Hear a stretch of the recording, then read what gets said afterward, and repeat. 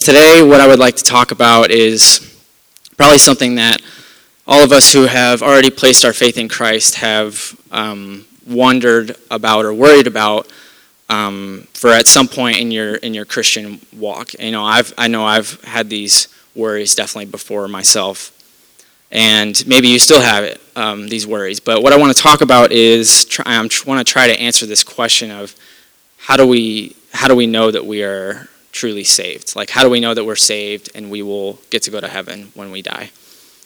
When I was a kid, I can remember asking my parents this question all the time because, I really wanted to go to heaven, and it scared me to think that I might not. So I wanted to be sure that I knew that I was going to go to heaven. And like I said, some of you may have these fears and doubts in your past, or maybe you still have them today.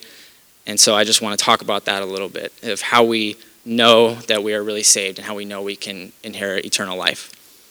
Because Scripture says in Romans 3:23, a lot of us probably know this verse, that all have sinned and fallen short of the glory of God. And because of our sin, that sin separates us from God. As we see in Romans 6:23, that the wages of sin is death. The penalty for our sin is death and separation eternally from God. So it's a scary thing to think about the fact that there's a lot of people in the world who are not going to get to go to heaven when they die. It's the sad reality that that's just the truth, and it just makes us wonder, will we? And so I'm excited to tell you this morning that the answer is much easier than you might think. We can absolutely 100% know for certain that we are saved and we have eternal life because Scripture actually tells us we can know. It's not just a hope that we can hope in. For those of us who are believers, we don't have to fear death because we can know beyond a shadow of a doubt where we're going next. And as I was preparing for this, I came across an article by Stephen J. Lawson. I wish I would have looked up who he was, but I'm sure he's a pastor or something like that somewhere. But I found this article on Billy Graham's website. I think it's just billygraham.org. But anyway, the article it was about this topic, and it just helped me create my outline for this sermon, so I kind of just want to give him credit for that. So based on that outline, I want to look at 4 ways that we can know that we are saved and have eternal life. And the first one is God's Word is truth.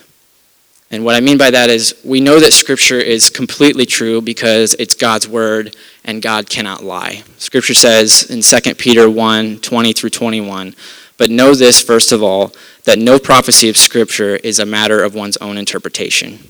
For no prophecy was ever made by an act of human will, but men, moved by the Holy Spirit, spoke from God." So in other words, unlike preaching today or a word of encouragement today from someone, Scripture is all God.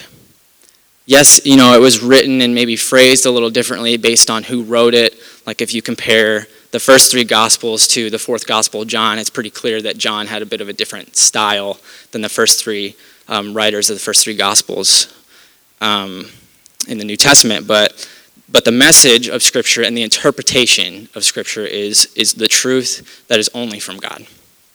God, through the Holy Spirit, gave the writers what to write.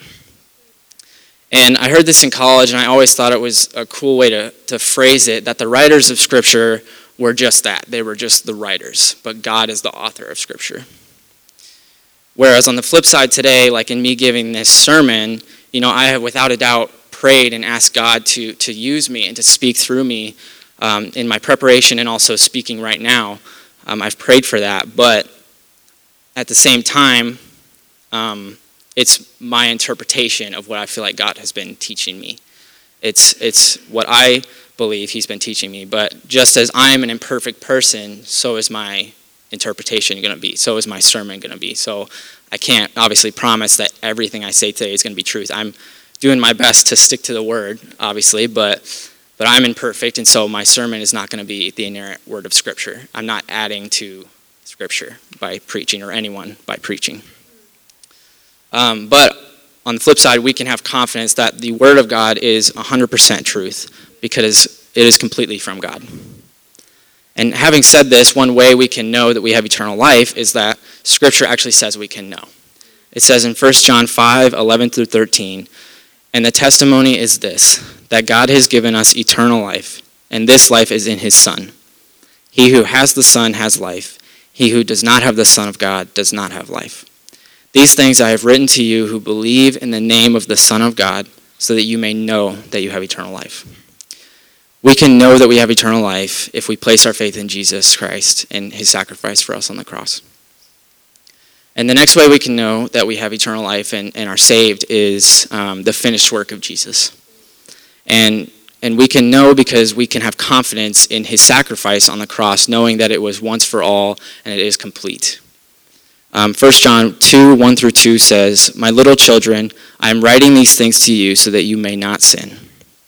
And if anyone does sin, we have an advocate with the Father, Jesus Christ, the righteous one.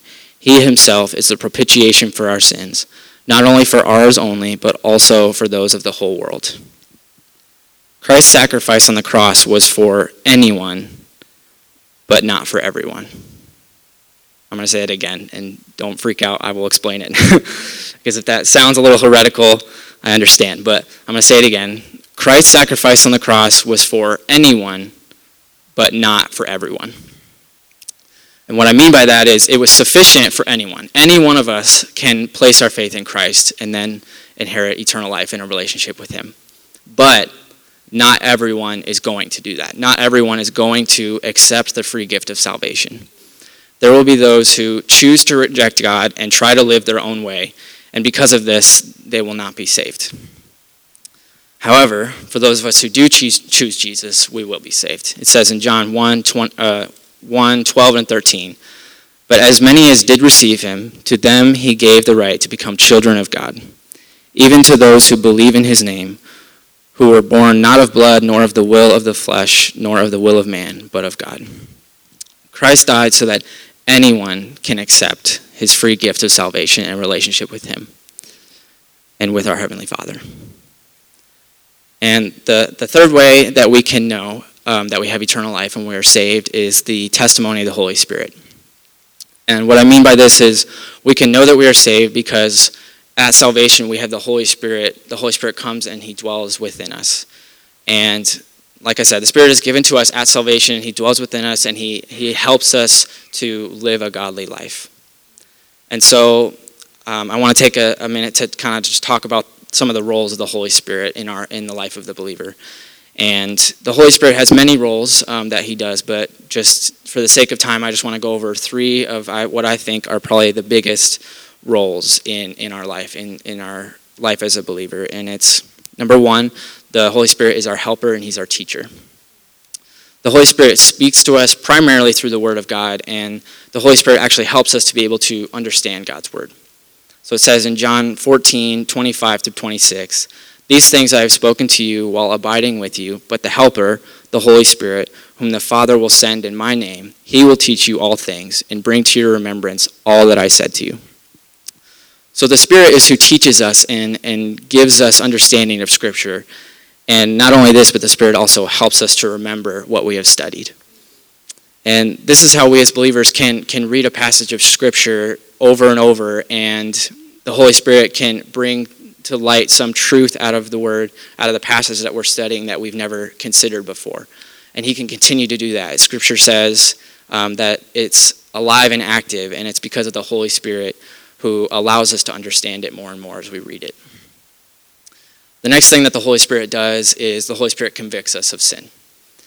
The Holy Spirit convicts us of our sins, and it says in John 16, 7 through 8, "But I tell you the truth, it is to your advantage that I go away." This is Jesus here speaking to his disciples right before he ascends into heaven after his resurrection. And he says, "I tell you the truth, it is for your advantage that I go away, for if I do not go away, the Helper, or the Holy Spirit, will not come to you. But if I go, I will send him to you, and he, when he comes, will convict the world concerning sin and righteousness and judgment." So here we see the Spirit is who convicts us of sin. But not only this, but he also helps us to turn to God and resist our sin and fight against this everyday battle that we have against sin. In Galatians 5, 16 through 17, it says, "But I say, walk by the Spirit, and you will not carry out the desire of the flesh. For the flesh sets its desire against the Spirit, and the Spirit against the flesh. For these are in opposition to one another, so that you may not do the things that you please. So the Spirit, as I said, dwells within us as believers. So that means that we have incredible power. We have the power of God dwelling within us, because as we know, the Father, the Son, the Heavenly Father, the Son, and the Holy Spirit, they all are equally God, and they all have the same power, and yet they're all very distinct. And so if we have the Holy Spirit dwelling within us, we have the power of God dwelling within us, and that means that we have incredible power to resist sin. Or as this verse says, walk by the Spirit. And Satan has done, I hate to give Satan credit, but he's done a very good job of making sin enticing to us. If something feels wrong or rebellious, even those of us who are believers, maybe even especially those of us who are believers, sometimes we have a very strong desire to do that thing because we want to fit in or feel cool or whatever. And isn't that just like crazy that Satan has taken sin and made it into something that is considered cool, or a way to fit in? And I can think of an example of this in my own life. A couple weeks ago, while I was working at Starbucks, some of my coworkers were talking about partying, and they asked me, they said, "Jake, do you party?" And I said, "No, I don't party." And they said, "Did you ever party like in college or anything?" And I said, "No, I very rarely drink, and I've never come close to getting drunk." And they said, "Did you ever smoke? Or have you ever smoked?" And I said, "No." And the one who was asking me this, she knew I was a pastor's kid, and she goes, "Oh, you're like a true pastor's kid then." And it was funny. It's funny, like I was actually slightly offended that she said that. I wanted to justify myself that I'm not all pure and holy as a pastor's kid. So what I said was, I've got like tattoos and my ears pierced, like trying to fit in the best I could, and to make myself sound cool again, as I say. And has this ever happened to anyone else, or am I the only one? You try to fit in. And it was ridiculous to me. I was thinking about it later. I was like, why? This is so ridiculous to me. Like, why am I trying to make myself sound like I've done worse things than I have?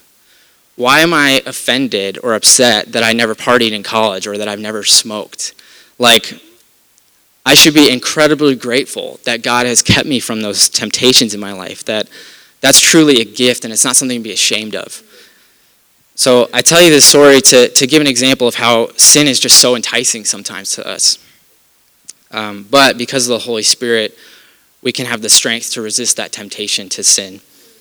At times in my life when I've been tempted to sin or rebel in some way, there's always been one verse that has been very impactful to me in my sin struggles, and it's 1 Corinthians 10, 12 through 13. I guess it's 2 verses technically, but it says, "Therefore, let him who thinks he stands take heed that he does not fall.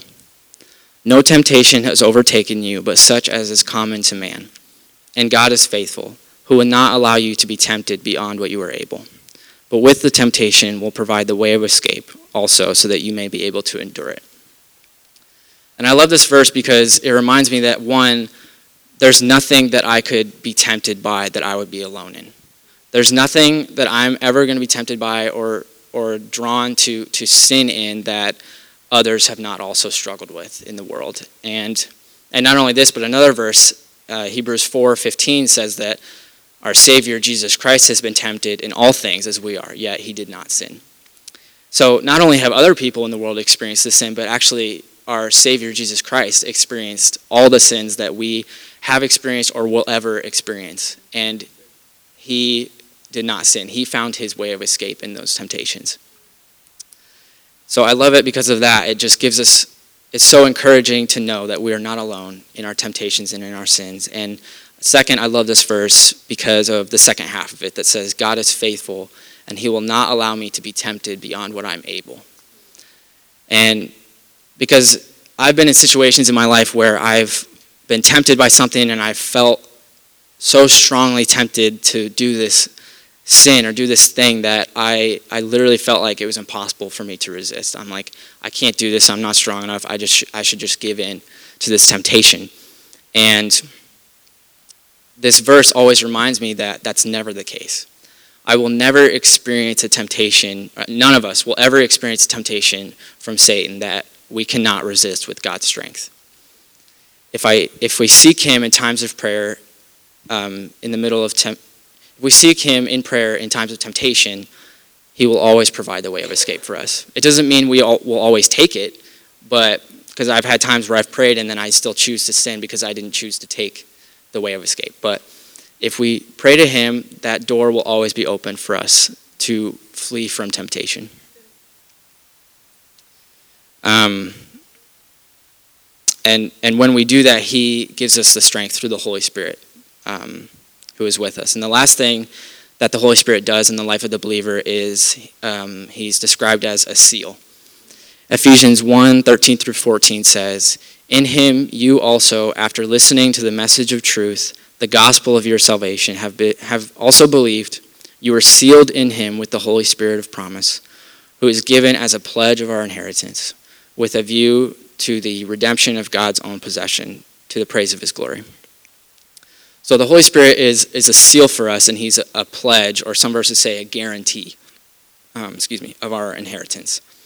In the past, a seal was something often placed on like a letter or contract with, and this still happens today, some people like to be hipster, but with wax like on the seal of it, and then the person sending it would use like a stamp or something specific to them to kind of seal it in the wax, signifying that letter came from that person.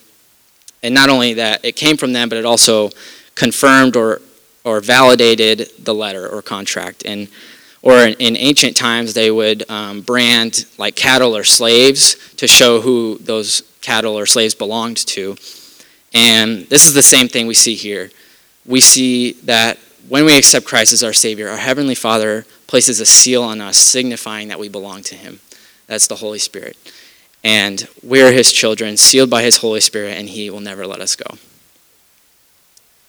And the last way that I want to talk about that we can know that we are saved and have eternal life is our new life in Christ. When we accept Jesus as our personal Lord and Savior, and we are indwelled with the Holy Spirit, it should be evident in our life, in the way that we live. 2 Corinthians 5:17 says, "Therefore, if anyone is in Christ, he is a new creature.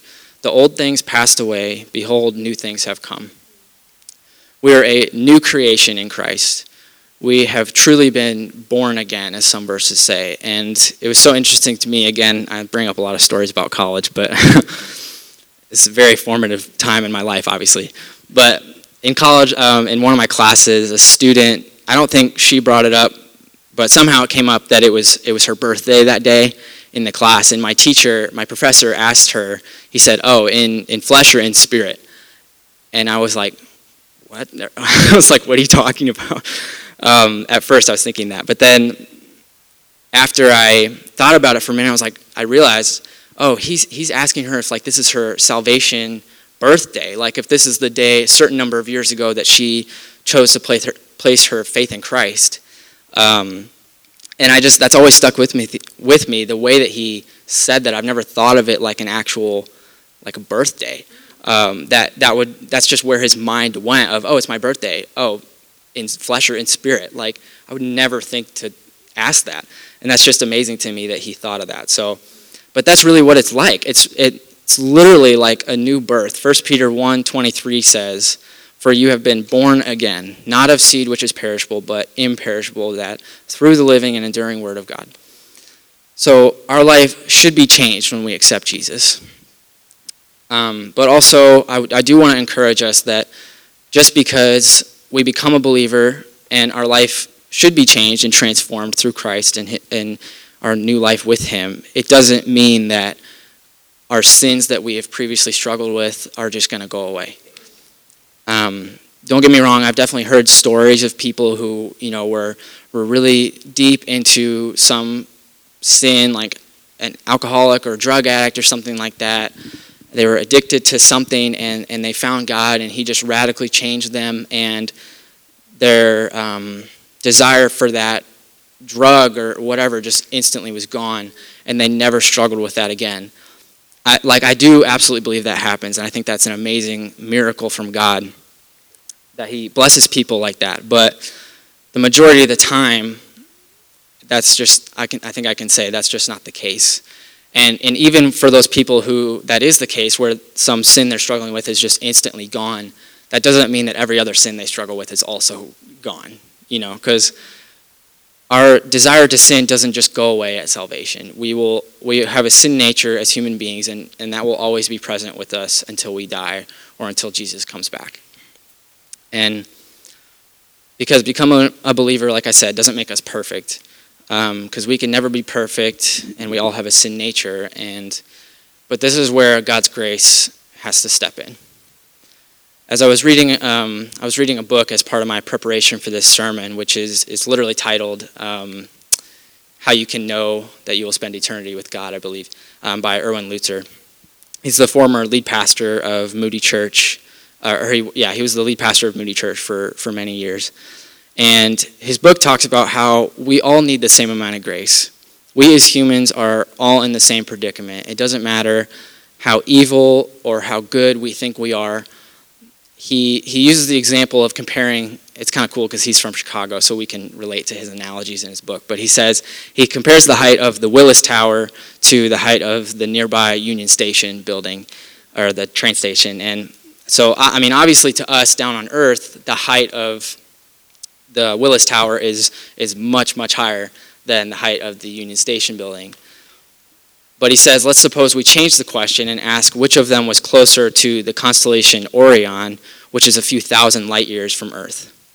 He says, sure, the top of the Willis Tower is a few hundred feet closer to Orion, but does it really matter? Sorry, I lost my place. In comparison to thousands of trillions of miles, a few hundred feet makes no difference whatsoever.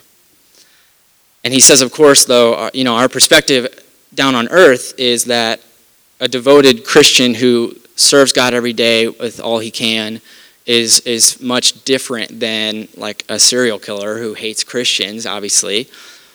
But spiritually speaking, he says even the best of us is still an infinite distance from God. And I love what he says next. He says, if we forget this, if we forget that we are an infinite distance from God, no matter how good or bad we are in life, we have overestimated our goodness and underestimated God's holiness. Because the word holiness, I'm going to throw some Greek or Hebrew in here for fun. The word holiness in its original language in the Bible in Hebrew is this word kodesh, and I think I have it on the screen. Yeah, it's this word kodesh, and it means set apart, sacred, or separate. And God is holy, and we are not, and He's completely separate from us. He's set apart from us because we have all sinned, and God is perfect, and so He cannot be in the presence of sin. And none of us can get anywhere near Him by trying harder in life or by doing more good works. And again, this is why we all need His grace. And it's not something we can earn or pay back by doing good. It's a free gift. It's truly a free gift for us that God offers. But I want to remind us, it's a free gift for us, right? But God paid a big, big price for it. He gave His only Son to die on the cross, one of the most painful deaths, arguably the most painful death you can endure, to die on the cross for us because He loved us enough so that we could have His grace. And this is so important for us to know the great cost that God paid and that Jesus paid so that we could have grace. It's by His grace and His grace alone that we get to inherit eternal life. Ephesians 2:8-9, if you grew up in church, you probably have this verse memorized, but it says, "For by grace you have been saved through faith, and this not of yourselves. It is a free gift of God, not as a result of works, so that no one may boast." And this verse right here pretty much sums it up. This is how we can have the assurance of our salvation. Because at the end of the day, who is the one who saves us? Do we save ourselves by placing our faith in Jesus? Erwin Lutzer says later in the book, the work of God in the human heart, and he's talking about salvation, is both miraculous and irreversible. And that's exactly what it is. It's not us softening our hearts. It's not us changing our hearts.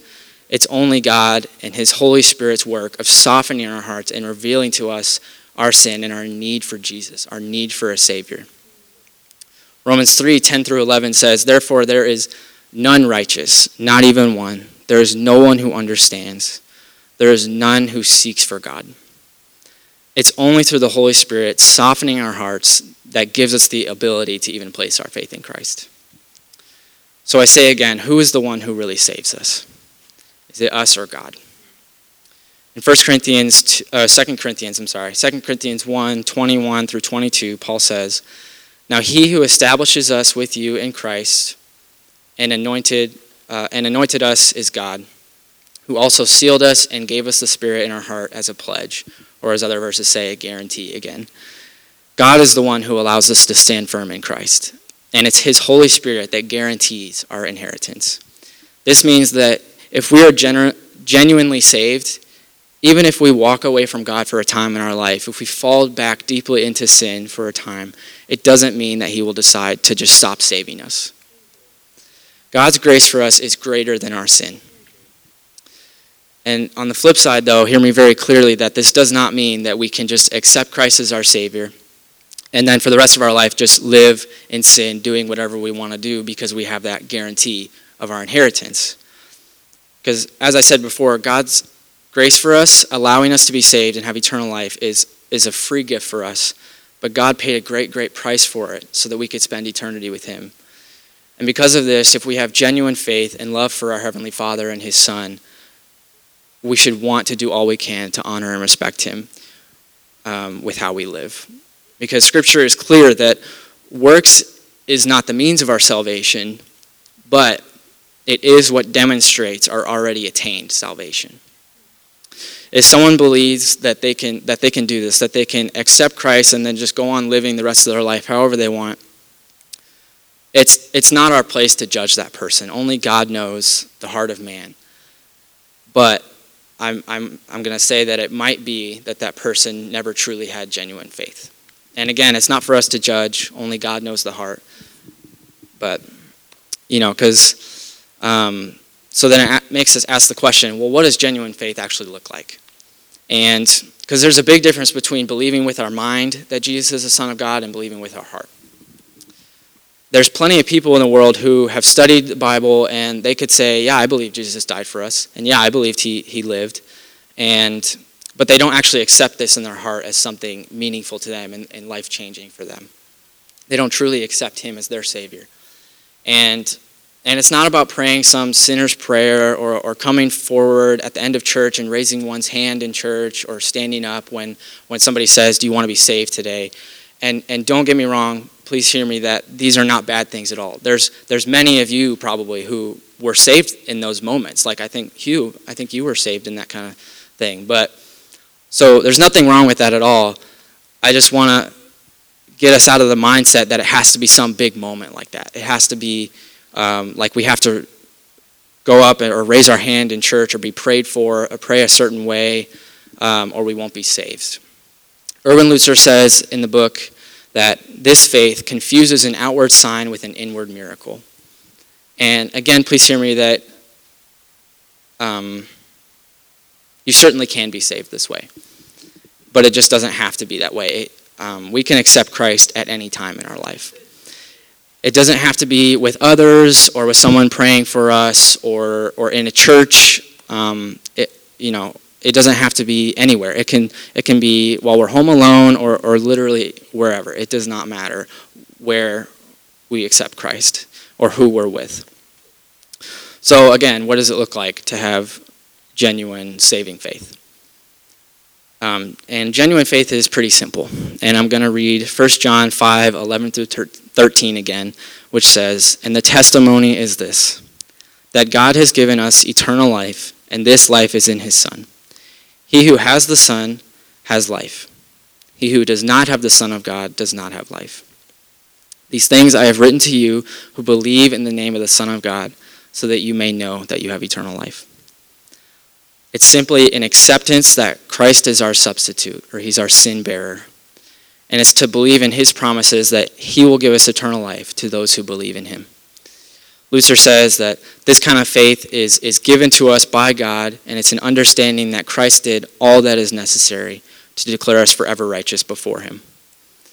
If we have this kind of faith, we will have the assurance and we will know that we have eternal life. And whether our faith is small or big, it must all be directed at Christ and Christ alone. He is the focal point of our faith. And as our faith grows, the more and more confident we can be that we are saved and we will be saved forever. So that's all it takes. We can know that we are saved and have eternal life with the Father by first and foremost placing our faith in Jesus as our Savior. By knowing that the Word of God is fully true and trusting what it says is true. By trusting Jesus' sacrifice on the cross is complete and finished.